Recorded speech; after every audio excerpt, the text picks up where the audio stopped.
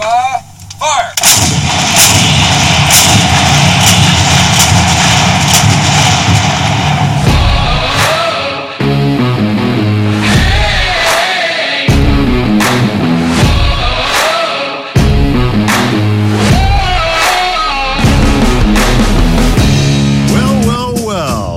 Are live 8:60 a.m. WWDB Radio here in Philadelphia. It's a big day, opening debut for Project Chaos. I can't tell you how excited I am to be here. Since I was 10 years old, I was listening to this radio station. It's a true story. Hopefully, if we get time, I'll tell that a little bit more. But as I was teeing this up today, I was thinking a little bit about it. I thought, man, maybe there's some 10-year-old kid today listening. He's listening to this voice come across the microphone, mystified. The way that I was listening to Irv Homer and Bernie McCain and names like that back in the day. We'll talk more about that if we get to it. Welcome to Project Chaos. I'm Chris Kunkel. I'm a Marine veteran. I'm an author. I have a new book coming out March, maybe sooner. I don't know. It's actually on track. It wasn't on track for the first 3 times I said it would be out, but it's on track now, and it's going to be coming. All the edits are done. I'm working with the publisher. And getting it ready to bring to the public. Author of the new book, Victory Over Chaos. I hope you'll check it out, projectchaos.org. We'll talk more about that as well. I want to begin today with a little story. Who doesn't like a little story? Everybody likes stories. How about a war story? Why is this story important? I'll tell you that as well. It's probably a story that you never heard of. Not many people have. If you have, you probably haven't heard the true story.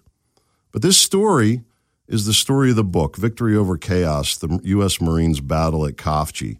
I want to tell you a little bit about that battle at Khafji today. It will lay the foundation for everything that we're going to discuss on this radio show.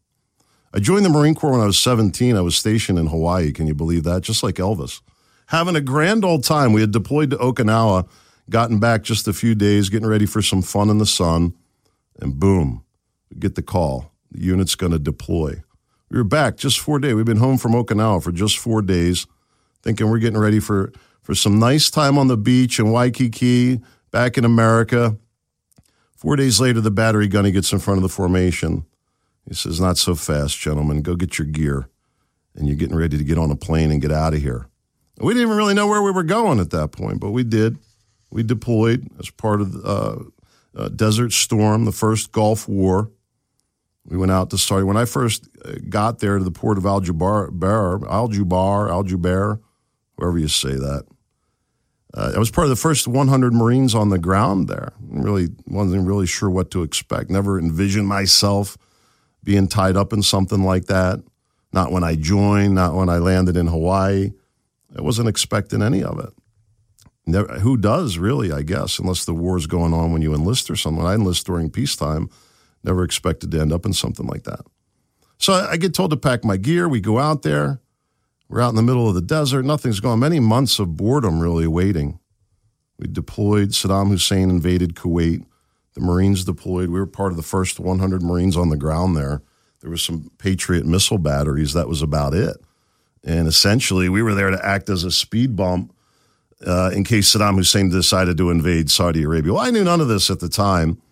I was barely 19 years old and just went where I was told to go. Well, there we were, out in the middle of the desert. We waited out there for months. Lots of shenanigans, lots of different things going on, training, working out, and waiting. And waiting and waiting and waiting. Christmas came, the holidays came. That wasn't real fun. We're away from our families, out in the middle of the desert, hanging out with our buddies, having a good old time, but not like holidays back home, that's for sure.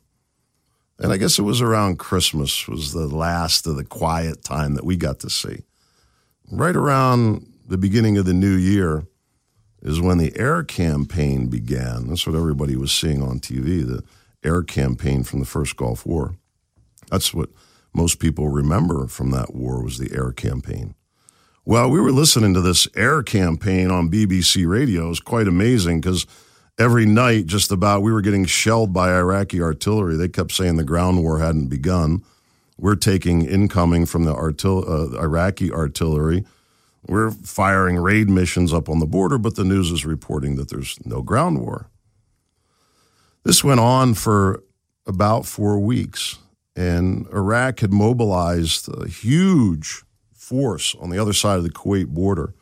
All total, 8 Iraqi divisions, mostly Republican Guard, many armored divisions, meaning they had tanks, armored personnel carriers. And so the month of January, that was kind of the scene for us, if you will. Oil well fires in the background, massive air campaign going on. And then we're getting hit at night by this long-range Iraqi artillery. Luckily, they couldn't hit the broadside of a barn. But every night we'd have this coming in and digging foxholes, moving around, and living like that. Well, then January 29th, it was very dark out. I remember it well. There was no moonlight, which was probably strategic to that decision. For the Iraqis' part, leading up to that 4 weeks, they had been taking a beating. All those 8 Iraqi divisions that were on the other side of the border, the Allied air campaign was just lighting them up.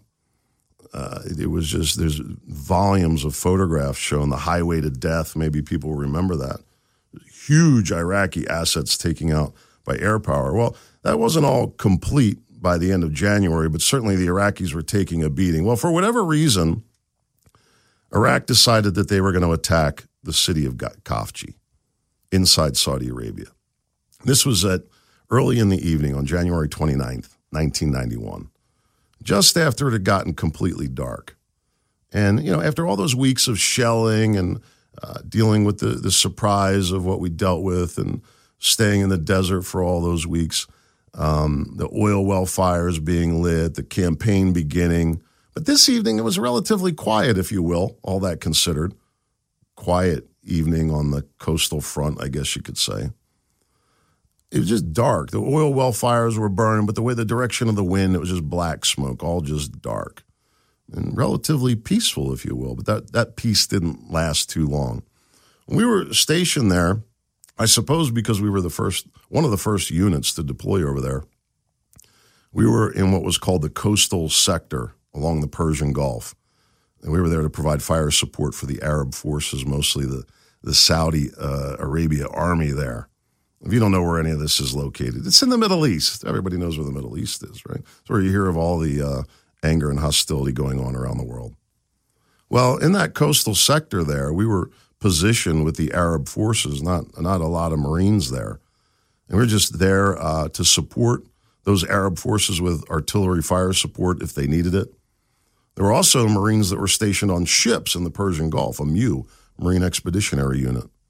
And they were there to provide a beach landing if needed. And we were also there to provide fire support for them if needed. Now, like I said, Iraq had moved all these massive amount of hardware along into Kuwait, along the border of Saudi Arabia. It was just a few miles away from us.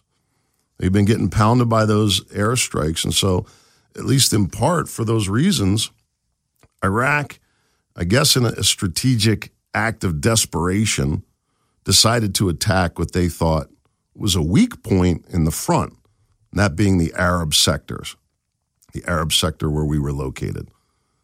Iraq was gambling that there would be the Arab forces there would not be willing to fight another Arab army. Well, they were right about that. The Iraqis were right about that part, but they missed the point. Iraqis were hoping that they would come out of this battle, this skirmish, whatever you want to call it. They were hoping what? They wanted heads. They wanted POWs. They wanted dead Americans. That would have been a big prize for them. The American media was just talking about air campaign up until that point. And if Iraq could have been the first ones to produce, POWs or ground combat deaths, it would have been huge, huge for Iraq. Well, they were right about it being the weak center. You know why? Because the Saudis, they turned and they ran. I was overlooking the highway leading to Khafji the night that the Iraqis attacked. I was on guard post. Seems like all I did while I was deployed, guard duty. I kind of liked it in a way. But anyway, for whatever reason, I was always on guard duty, and this night would be the same. Just out there watching, protecting that flank of our unit's position. And I happened to be overlooking the highway that leads directly into Khafji. I could see I wouldn't call it the skyline in the background because If you know anything about the city of Kafji, it's not really much of a city that produces skyline, but I could see where it was. Almost looked more like an airfield to me. That night, what happened was otherwise quiet, relatively dark. You'd hear a couple planes passing. All of a sudden, that shifted. This huge convoy coming out of Kafji, which all indications were that it was the Iraqis going south. The winds shifted, the orange glow from the oil well fires opened up, and all of a sudden an air campaign like you can't imagine opened up. The A-10 Warthogs at low altitude, picking off targets left and right, Apaches, Cobras. It was like Armageddon, literally. The sky just glowing orange from all the activity and the burning of the oil well fires. It just seemed like we were at the gates of hell. That large convoy that we saw coming out of Kafji, well, it wasn't the Iraqis at all. It was the Saudis that turned and ran. What did that mean for us? Well, there we were on our own. Well, what did we do? Well, we were Marines. We moved up closer to the city, of course. That battle of Kafji lasted 2 days. And I'll tell you, the first night was pretty doggone tense. After the Iraqis rolled in, like I said, we were getting intelligence over the radio that they were going to keep going. Everybody expected that this was going to be the big Iraqi offensive movement. All indications that that was the case. At one point, we were told that to lower the tubes on the cannons and prepare for direct fire. Now, if anybody knows what that means, I'm sure very few people do. But artillery is designed for long-range fire. 8-mile range on artillery fire is pretty short range, really. When we lower the tubes for direct fire, what does that mean? It means that we're going to have an enemy target on top of us, 1,000 meters, 2,000 meters. Tight, very close. That was the expectation, that they were coming, that they were on their way. Well, we didn't turn and run like the Saudis did. Many more Iraqis than there were us. This giant convoy coming, what do? Dig in and lower the tubes. That's what we did. Well, it didn't happen. The movement south was the Saudis, not the Iraqis.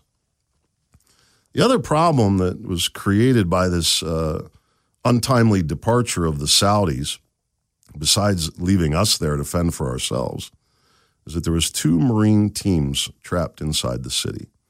And these Marine teams are what we might call spotter teams, forward observers, reconnaissance teams. And for many years, I was led to believe that they got trapped inside the city. You want to know the truth of the matter? They stayed. They stayed. The Saudis that they were there to support turned and ran, but those Marines that were there inside the city, they wouldn't leave. I don't even think it was in their comprehension. It's just not the way that Marines think.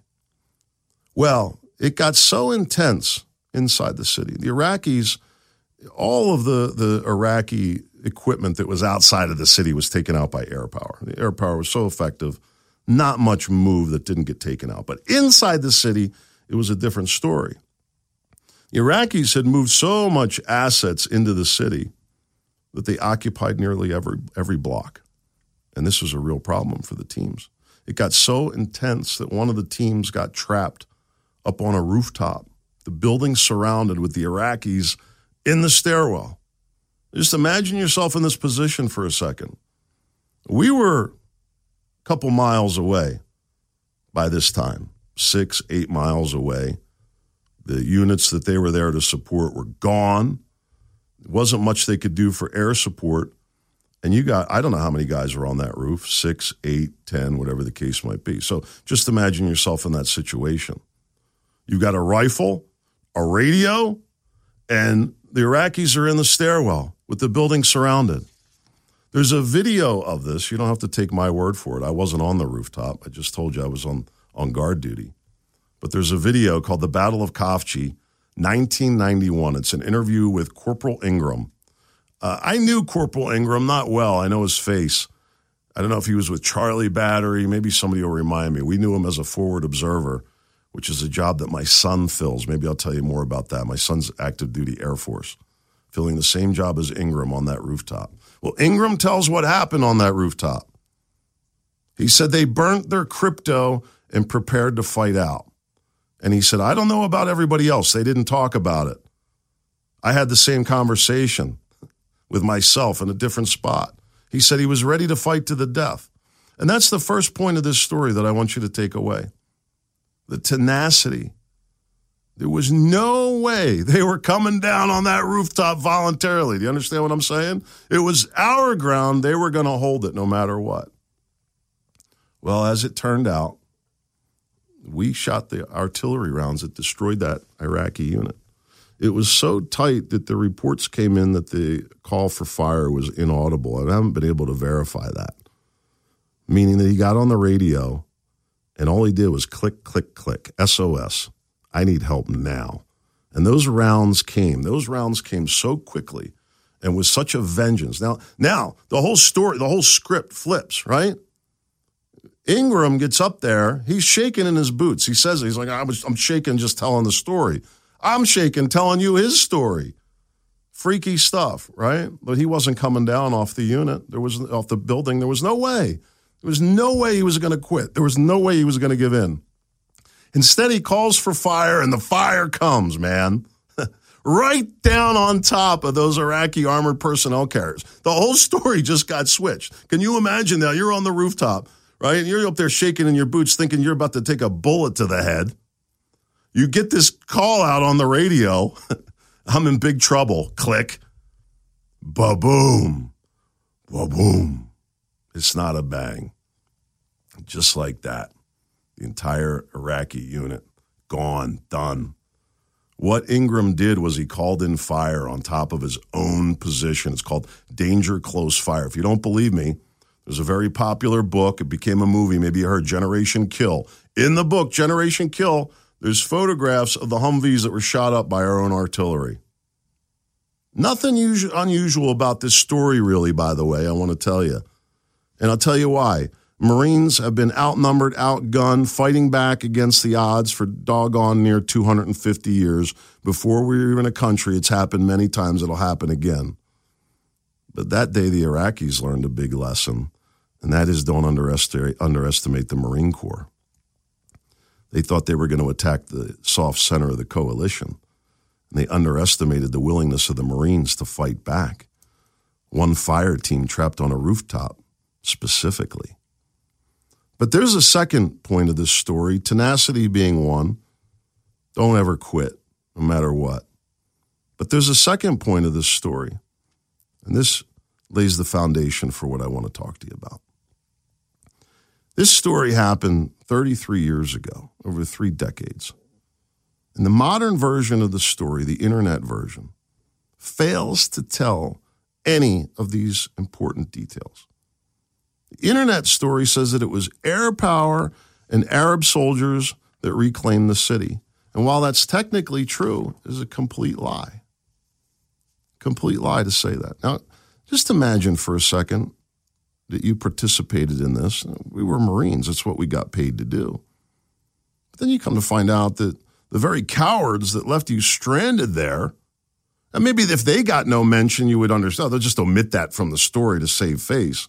But no, they turn the whole thing around. They make them the heroes of the story. This is what you call politics. Political correctness, I suppose. You'd think after 33 years that maybe it would get straightened out. Consider the quiet damage done by this lie a second.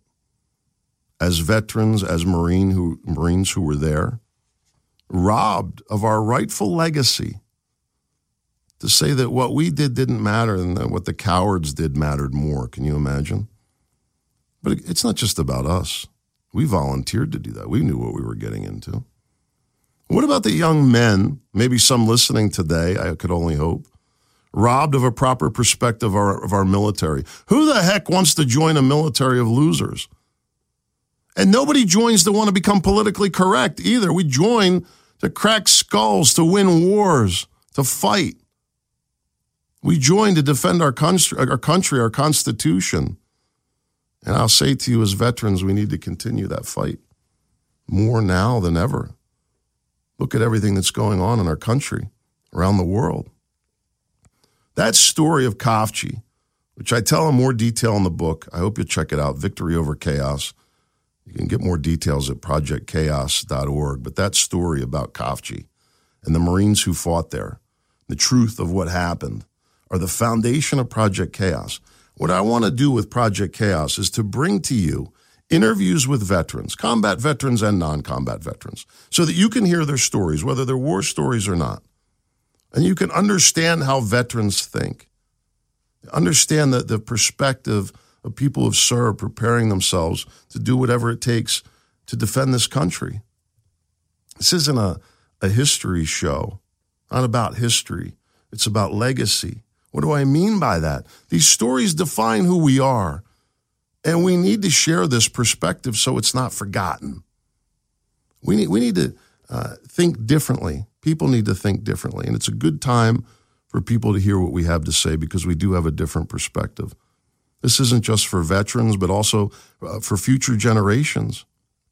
No wonder nobody wants to join the military today when it looks like we never win. No wonder people are losing trust in the military. I'll tell it like this. I was doing some research. After I wrote the book, I was doing some research on famous Marine battles. Iwo Jima, Guadalcanal, Chosin Reservoir. I didn't look at all of them. I realized that although I knew the history of these battles, that there was a lot that I didn't know. And so I went back and I started looking. And I started looking at all the information that's available. I started looking at the photographs. I started reading the first-hand accounts. I started reading the official accounts. And you know what I found? Every single one of these, the way they're reported, is a lie. Every single one. I'm hoping to expose some of that here. It's amazing to me, the valiant fashion that Marines have fought around the world and the lies that have been told to make us look worse. It got me to thinking, how many stories out there that have never been told? I want to tell you something even more important about this.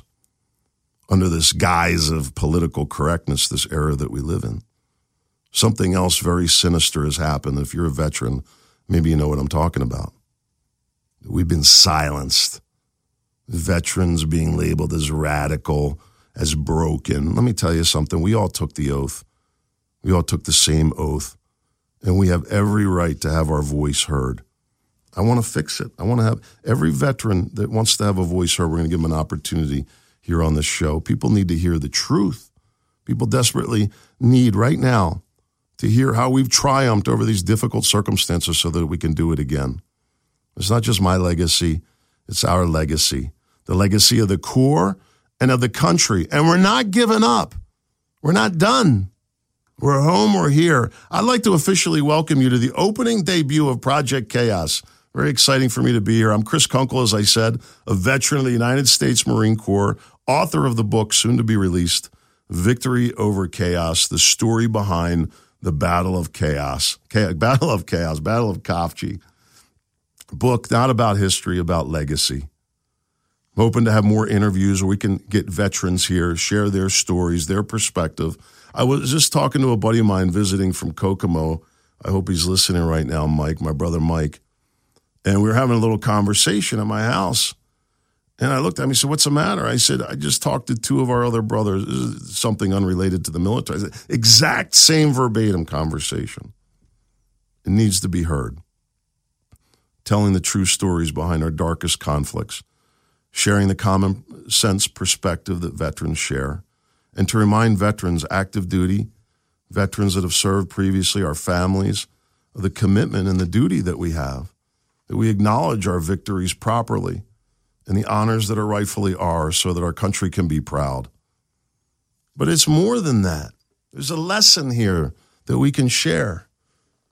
War is chaos. That's the best way to describe it.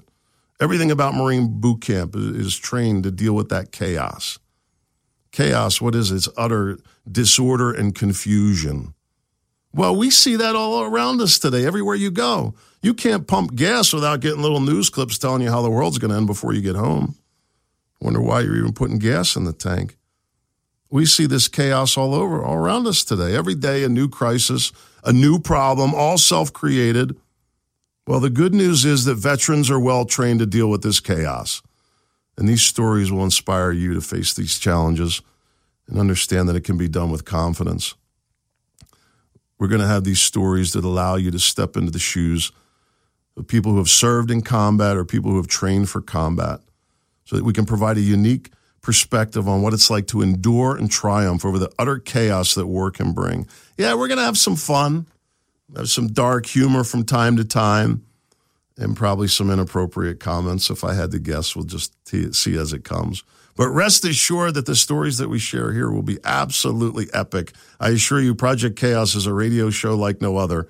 You'll hear war stories like you never heard them told before, and the truth told by real-life warriors.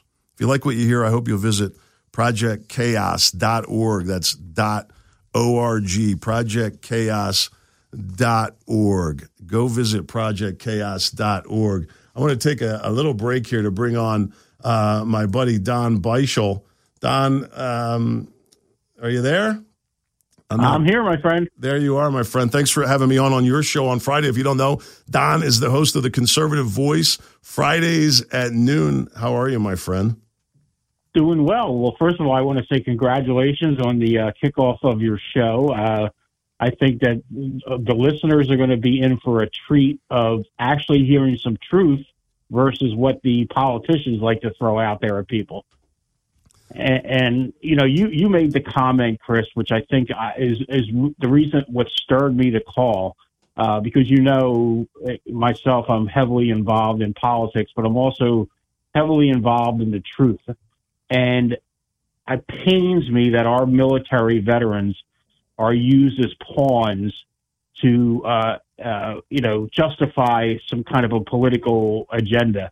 And for them to hide the fact that the Saudis ran and then to give them credit for doing what you guys did and your fellow Marines did, just to me, it's almost like they're trying to justify our existence in the Middle East and saying how brave the Saudis were when it really was the United States Marines.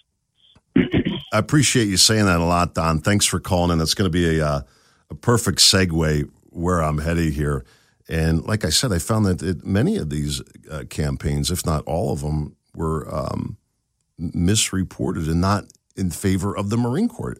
And even for this story in particular, I thought, okay, the political reason that they gave for telling the story was they said, look, we're in the Middle East, and if the other Arab nations learn, what the real role of the United States was, that they would back out of the coalition, and then for political reasons, we need to give credit to the Saudis. And I mean, all that sounds very plausible. I think to myself, with all the great minds that we have down at the Pentagon, they couldn't come up with a different excuse, or at least say something about the Marines there. But it's an interesting comment. Don, thanks for calling in. I appreciate the support. Thanks for getting me down here and having me on your show. I really appreciate it, Don. It's great to hear from you. I want to say Don's comments there is a perfect segue. I want to say the timing for this, now more than ever. I told that story of the Battle of Khafji when I was down at the Marine Corps reunion down in Charleston, South Carolina last year. And it was just a very impromptu situation.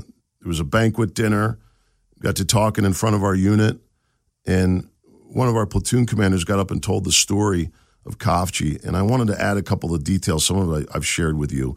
And I was able to do that at a reunion down in Charleston, South Carolina. A good friend of mine for many years, who I call my brother, was there at the banquet dinner to hear that story. And my brother Michael was kind enough to chauffeur me down here today for this opening debut. And he's here sitting with me in the studio. I can't thank you enough, my brother. We'll talk more about it. But let me just tell you this story of what happened. We go down for this long road trip down to South Carolina. We have the banquet dinner. I wasn't expecting anything. I was expecting to go down and see my brothers and have the trip that we had. And we're on our way back. And my brother Michael says, now you need to write this down. You need to write this story down. I told him flat out, no. I've written 3 books I've published. I'm not doing them. I told him no. And it was obvious that he wasn't asking. Now, one lesson I've learned from my brother Michael is that if he tells you twice, that you better listen. I can't tell you how many times I've been down this road. Of course, like everything else, he had to tell me 3 times. But guess what? The book is there. Well, one reason why I didn't write it down is because I thought to myself, who would care? Who would care? After all these years, who would care about the truth? Well, I guess we'll see. When I got home from that visit, it was an incredible trip, by the way. I was joined the Marine Corps. I was 17 years old, Both my parents were in the Marine Corps. I was born in Beaufort Hospital. Joined the Marine Corps, go back down there. Born there, go back at 17, graduate from boot camp. And then 33 years, almost twice as long again. I go back again as a Marine veteran this time with my unit there, with my brothers. I mean, this is legendary in itself to be able to make a trip like that. And I was just taking it all in. I came home. I mean, this is just monumental for me. I would need a whole nother show just to tell you about it. But I'm digesting all this. And the words of my brother, you got to write that story down. I'm not writing anything down. And something got stuck in my head that came out when we were down there. The question was, what was it that made Alpha Battery so special?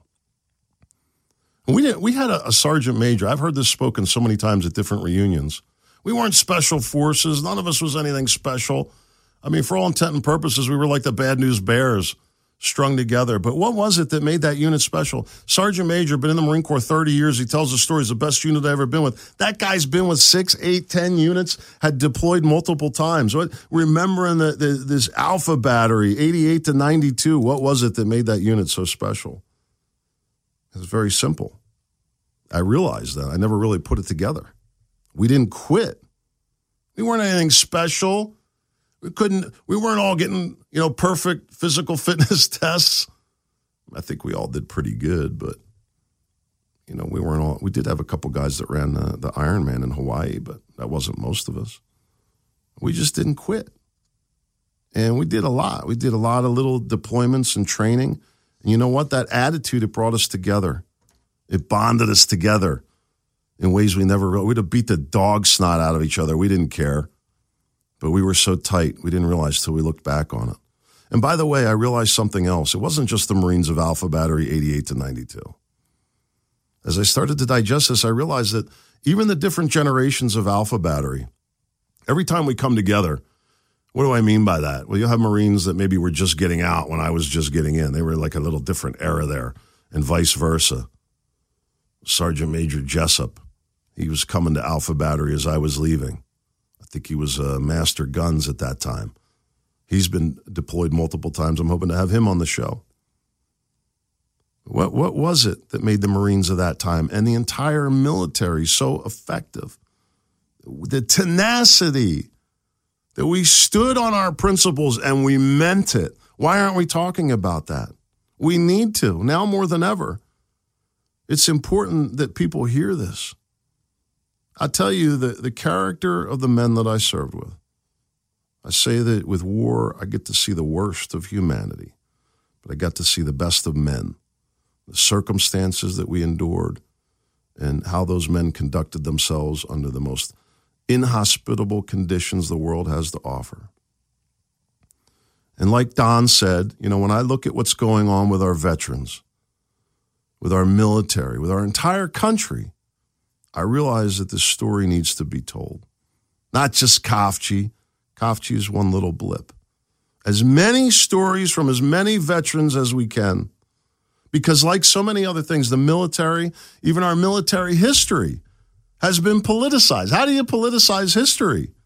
It's caused this warped perception that's actually altered history. That makes us look worse. Why would we do that? Not many people remember this, but I do. America's always been the story of the underdog, fighting back against the odds, overcoming enormous hurdles, faith that no matter what, that good always prevails, that with hard work and determination that anything is achievable. Writing that story of Kafji, documenting the truth, it made me realize how important that story is for all of us, that we share these principles. Now, I want to tell you, there's more to it than just words. We can say rah-rah all we want, but the fact of the matter is the rubber meets the road at some point. You heard the saying that freedom isn't free, and it's not. What is the price for that? And the answer is 1.3 million. 1.3 million veterans that have given their lives defending this country. It is an enormous number. You think about all those faces lined up. If you lined up all those soldiers, men and women, Marines, sailors, airmen, soldiers, 1.3 million. It would span from New York City all the way to Richmond, Virginia. Think about that, standing there shoulder to shoulder, their blank faces, their soulless eyes, wiped out in an instant. Why? Because they felt that it was enough, that they would give everything they had to defend this country. Many of them buried in Arlington National Cemetery, 624 acres. You get down there, you look in any direction you look, you'll see the crosses lined up perfectly.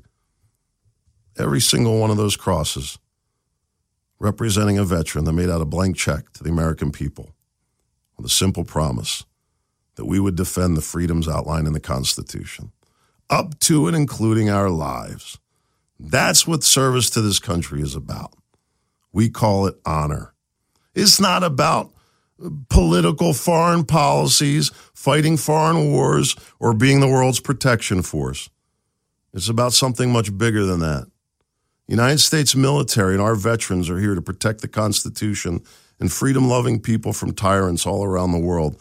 And I want to tell you something about that, in case you're wondering, in case maybe the lies have altered your opinion on these things a little bit. We all can be deceived. But I want to promise you, with everything going on, all the bad news, all the doom and gloom, Marine Corps has been protecting people from tyrants for nearly 250 years. Marines have lost their lives in battles around the world. Successful every time. Iwo Jima, Guadalcanal, Chosin Reservoir, Wake Island, Saipan, Okinawa, Bella Woods, just to name a few. Fighting for the cause of freedom in valiant fashion never seen in history. Conquering evil dictators and restoring freedom to millions of people. Creating hope for people around the world. It's a legacy that we need to preserve and one that we should always remember. I want to tell you something else. A little reminder here for every one of us who served. Every one of us who's been in the military shares something in common. Do you realize that? It's the one thing that bonds us.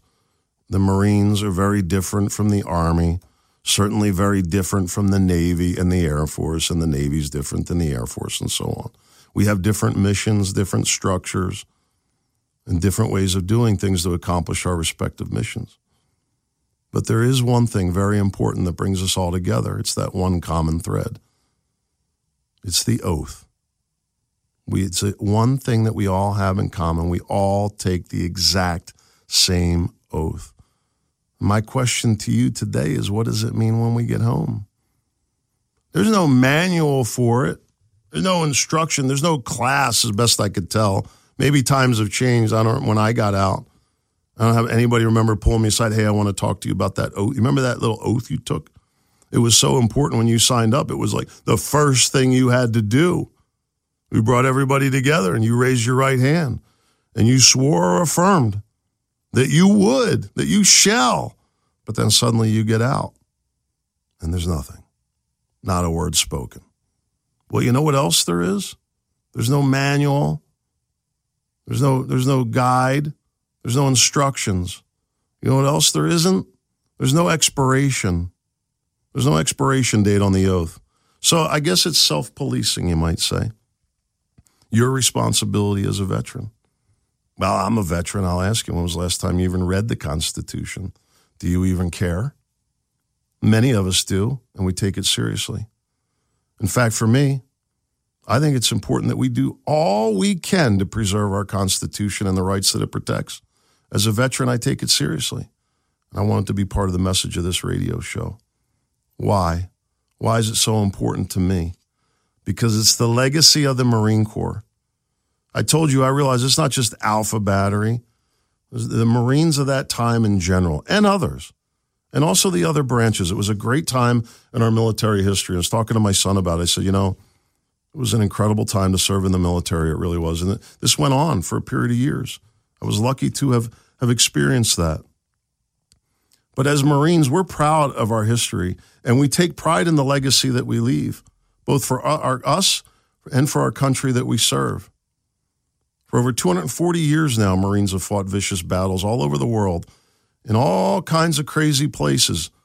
in some of the most difficult living conditions you can imagine, many times against overwhelming odds, usually the first to go and often the last to leave.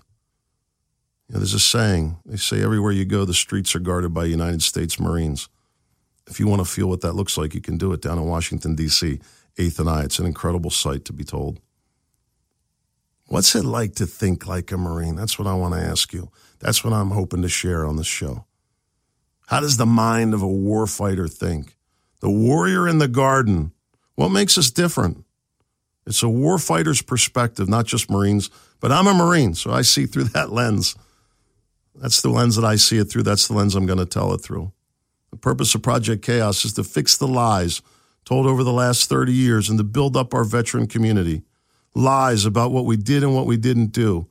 Why are these lies so damaging? Because they rob us of our legacy, and it robs future generations of important knowledge. Telling the truth about these events of the past and properly acknowledging our victories as we rightfully deserve. Not just the battles won, but the real circumstances. We can change the perspective of veterans as broken and restore our hard-earned status as the warriors that we are. We need to remember that perseverance and the ability to adapt are something that we do well, and we need to keep doing it. Over the doors of the Recruit Welcoming Center at Parris Island, it's kind of funny. I don't know in San Diego Recruit Depot if they have this. I don't believe they do. I think it's unique to Parris Island. It's funny, the Welcoming Center in Parris Island, it's beautiful. It's all shiny and chrome and all glistening. It's about the only clean thing you'll find in Parris Island. Everything else is dirty and messy. But over the doors to the Recruit Welcoming Center, in big brass letters, there's a saying. It says, through these portholes, past prospects for America's finest fighting force, United States Marines. It's a legacy that we're expected to live up to before and after active duty. Not just all Marines, but all branches of service. We should hold ourselves to a higher standard, and our service reflects that. We should want to do it. Stay tuned. I promise you won't be disappointed. There's so much more to this story. If you're enjoying Project Chaos, you're enjoying the radio show, I hope that you'll visit projectchaos.org. Please sign up for my email list. Part of the community that we want to develop here. I'll get you the updates when the book is available, when future shows released. We'll post this as a podcast as well, and we'll put that out through the email list. So make sure you go there, projectchaos.org. I appreciate your support, and I appreciate your visits to the website. I want to take a minute to tell you a little story that I'm proud of, and that's the story of my son. 3 years ago, my son was leaving for Air Force boot camp, and we wanted to mark the occasion with something momentous. He's a physical young man. I'm very proud of him. He's in what's called TAC-P in the Air Force, the only ground combat unit in the Air Force. He has Ingram's job. He could be on that rooftop someday. Does it scare me? Not really, because I know him and I know he knows how to shoot because I taught him. I also know that he graduated boot camp. He graduated 2 schools, probably the most difficult schools that the Air Force has to offer, and all 3 levels, boot camp, 2 schools, he was the top grad. Anyway, when he was leaving, we had done some cool things when he was younger, and we wanted to mark the occasion. And so we decided that we were going to hike from our house down in Fort Washington. We were going to hike down to Valley Forge Park, down to Washington's headquarters, 15-mile hike down there. Epic indeed. Well, I got myself ready. I used to love humping in the Marine Corps, the forced marches. I did. My son laughed when I told him that. We got ready, and we moved fast. A little over 4 hours, we knocked it out. We only took 1 break. I wouldn't wait for him. He had to stop to relieve himself. I said, I'm not stopping. Made him catch up, military style. Well, I'm a little older now. By the time we got to the entrance to the park, just about 2 miles out from Washington's headquarters. By the time we got there, my feet hurt so bad. I felt like I was walking on broken glass. I felt like I broke both my ankles. So we get to the entrance of the park, and there's 2 paths we can take to get to Washington's headquarters. Well, of course, I said, take the shortcut. We're going to take the short path through the woods. Well, that turned out to be a mistake. Not really. First leg of the journey, we're walking on railroad tracks on the ballast. And with every turn, oh my goodness, just breaking my ankles. I was dying. And then we had this snow-covered path. I know some of you are laughing. It's fine. What can I tell you? I'm getting older. My feet hurt. We're grinding through. Just about a mile out, almost done. And we're in the middle of the woods there in Valley Forge Park. And we come up over this ridge. And just then we can see it. Big headstones. These are the graves of the Revolutionary soldiers that died there. And it was striking to us. We knew exactly what we had just walked up on. And I don't know about my son. We didn't speak about it, but I thought to myself, they marched down here from Quakertown. That's another 15 miles out. We had state-of-the-art shoes on. My feet were killing me. These guys were wearing rags. But none of that had anything to do with anything. None of it even really mattered. Here's what mattered, that they were still there. Those farm boys, Continental Marines, the early Marines, they marched down there. They didn't think they were going to lose. They weren't planning on staying. Nobody told them. Nobody told them you can't beat the British. Nobody told them you're outgunned, outmanned, you can't win. They didn't believe it. They marched down there for one purpose, to win. They didn't give up. They never quit. Let that be a reminder of the sacrifices that veterans make. It's important that we remember all this. It was an incredible journey, that march to Valley Forge. We put up a little video of it in a proud moment for my son. And I'm glad we could use that to mark his great military service. I'm so proud. His jump wings, he's far exceeded everything I did. And I'm so proud to say that. I said when I got started, I was hoping to have a little time to tell you the story of coming down here to WWDB. And even though it doesn't have anything directly to do with ProjectChaos.org, since we do have a few minutes, I'd like to tell you the story. We didn't even take a break, for God's sake. We may as well keep going. I was 10 years old. This is true. You know, other kids were playing with what? G.I. Joe, Atari. We couldn't afford any of that stuff. It didn't matter. I didn't want it anyway. I was either outside or getting in trouble or listening to talk radio. True story. My older brother Ted, he would listen to WWDB. This is back in the 70s. Living down in West Conshohocken.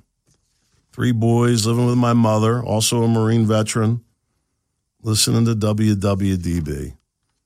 What was it that attracted me, 10 years old, all that time, listening to the station, now to be here? It's amazing. It is the way that the authority that those men spoke with, the broadcasters. Dr. Jim Corey, he was a Marine veteran. Bernie McCain, Irv Homer. Here's another funny little tie. When I was talking to my brother the other night, he said, and I told him I was coming down here for the show.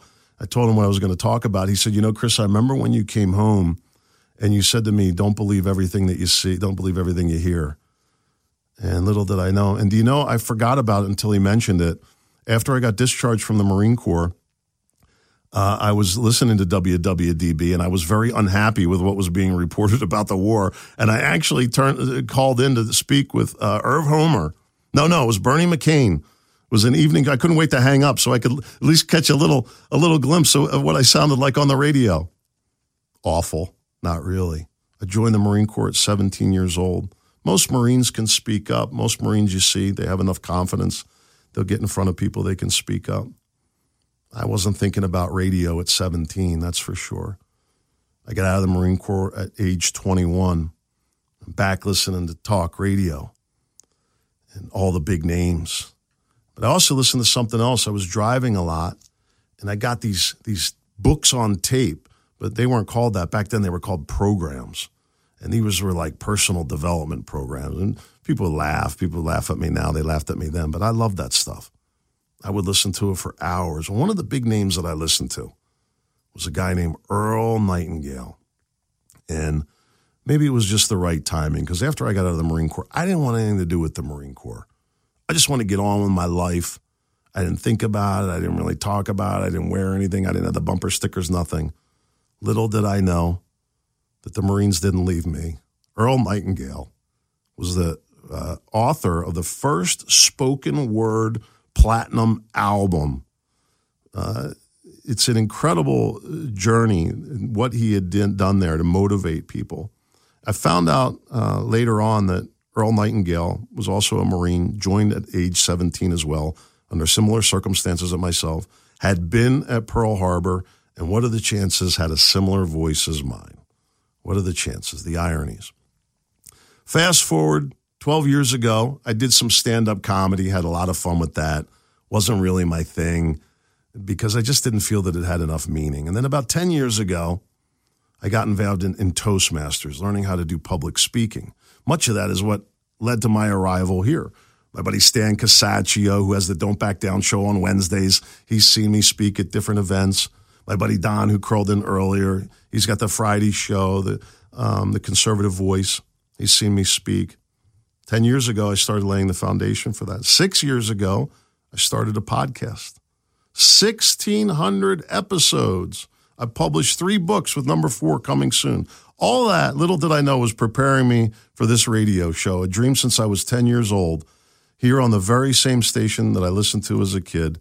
And when my friend Don called on my birthday to tell me this, that this time slot was open, I couldn't say no. Now to be here with my brother Michael, this is amazing, who told me to write the book. I wrote the book. That's what led to us being here. And now it's his birthday.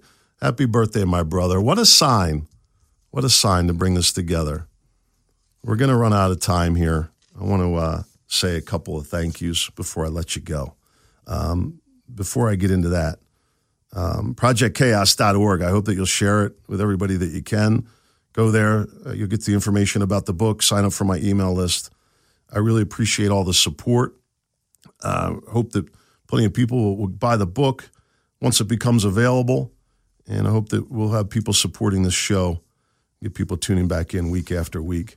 It's been a lot coming here. And I want to mention just a couple of names that participated tonight. It's just an amazing story. It's been the past couple of weeks of getting ready for this, past couple of months really, writing the book, the visit, coming back, putting all that together, and then sitting here doing this show is just amazing. I want to thank you from the bottom of my heart, Sam from Beasley, Don for arranging this, my buddy Stan, who brought me down here in the first place. Been a couple of years ago now since my first guest spot, and it's really been an amazing story. Well, my brother Michael out in Maple Glen, he was on the focus group for the book cover, and we had a really cool photo, my favorite photo from my time deployed. Of course, that's what I wanted on the book cover. And my brother Michael, he was a Vietnam veteran, Army veteran, and he said, nobody's going to know what that is. It's ridiculous. He knows how to say it like it is. And most people would get upset, right? We put a lot into that cover, had the whole design done. He said, that's not going to cut it. But this is what we expect. Well, now the cover is much better. It's going to go through another iteration. We're not done, but we're well on our way, and I thank you for that support. My daughter, who came up with the name of the book, believe it or not, happy to say that. My brother Dave out in Iowa. Dave, I served with in Alpha Battery. He was one of the few that I asked to be on the small group of people that would read the rough draft of the book, and Dave did that. And thank you for that, Dave, and I appreciate the encouragement. My son, who's all the way out on the West Coast, he may be listening online right now. I don't know. He said he was going to try. He's out in Oregon. Joint Base Lewis McChord. I'm surprised I got that right. Having a grand old time out there. It's very interesting how his time in service is very different than mine, but I'm very happy for him all the same. My son was also part of the group that read the initial manuscript, and he was the only one that had any criticism on that as well. What did he say? He said, Dad, I know there's other stories you've told me, and they're not in this book. You need to make it longer. So I did. I went back and I made it longer. We added about 6,000 words. I guess I was counting. My brother Michael, here with me today, told me to write this book, and that started the whole first step. Today is birthday. This amazing journey. I can't thank you enough. The spark and your encouragement means so much to me. And then he chauffeured me down here today on his birthday. How cool is that? And I could go on and on about this, but you have no idea what that did for me in terms of making sure I got here on this snowy day, making sure that I was relaxed, and making sure that I was ready to go. I hope it gives a little bit back to you as well, my brother. My brother's an Alpha Battery. I hate every one of you, and I can't wait to have every one of you on this radio show that I can tell you exactly how much I hate you. Not really, A couple of the guys were talking about having a group of guys from Alphabet. I don't know if that's going to be a good idea. My father, who told me joining the Marine Corps was the stupidest thing he ever heard of, I joined the next day. Good thing my father taught me to shoot. My mother, Marine Staff Sergeant Joyce Conan, always encouraged me to pursue my dreams and loved the Marine Corps. She was about as vicious as they come. I kid you not. Thank you, Mom. Thank you for all the encouragement. I hope you'll come back next week if you're a veteran or currently serving in the military, if you have an interest in war stories or history, or if you simply appreciate compelling and well-told narratives. Project Chaos is something that you might enjoy listening to. We'll be here every week, every Monday, 4 o'clock, 1600 hours for those of you that know military time. We'll be back here with a new show. Next week, I've got an incredible interview lined up with my buddy Kevin Ryan, my brother Big KT from Colorado, and we're going to have him here on the show. And he was very instrumental in setting up our first Alpha Battery reunion 30 years ago. It's a chapter in the book. I didn't have time to tell you about that today, but it's an incredible story in itself, and he was an instrumental part of that. And I'm very thankful. I'm excited to have him on to tell his story as well. Lots to talk about, Marine Corps history, the veteran perspective, how veterans think. We're going to get into all that. One last thing before I let you go. Thank you so much, STA Engineering from Pennsburg, land surveyors and engineers. If you need design for your latest project, approvals, property surveys, STA Engineering has decades of practical experience solving complicated infrastructure and regulatory issues for your project. Land surveying, it's an ancient art, if you don't know. Many of the founding fathers did it. I got to do it for a little while working with my brother Michael. Maybe we'll tell some of those stories. We had surveyors with our artillery battery, and it's neat to have that tie-in today. But, of course, with everything being computerized, it's gone very much high-tech, but experience still counts, and that's where STA Engineering stands out. Many, many years of successful, long-lasting projects that they've designed and been involved with the construction of. I'm so appreciative of the support, and we need the support of others, too. Make sure you go to projectchaos.org. We'll be coming back next week. That's a wrap for today. I hope that you enjoyed the show. I hope you'll come back. I hope that you'll tell your friends, family, any veterans that you have. Best way to do that is to go to projectchaos.org. We'll be looking forward to having you back next week. We'll have the big interview teed up, hopefully an update on the book, and lots of exciting stuff. Projectchaos.org. Can't wait to see you there next week, 1600 hours.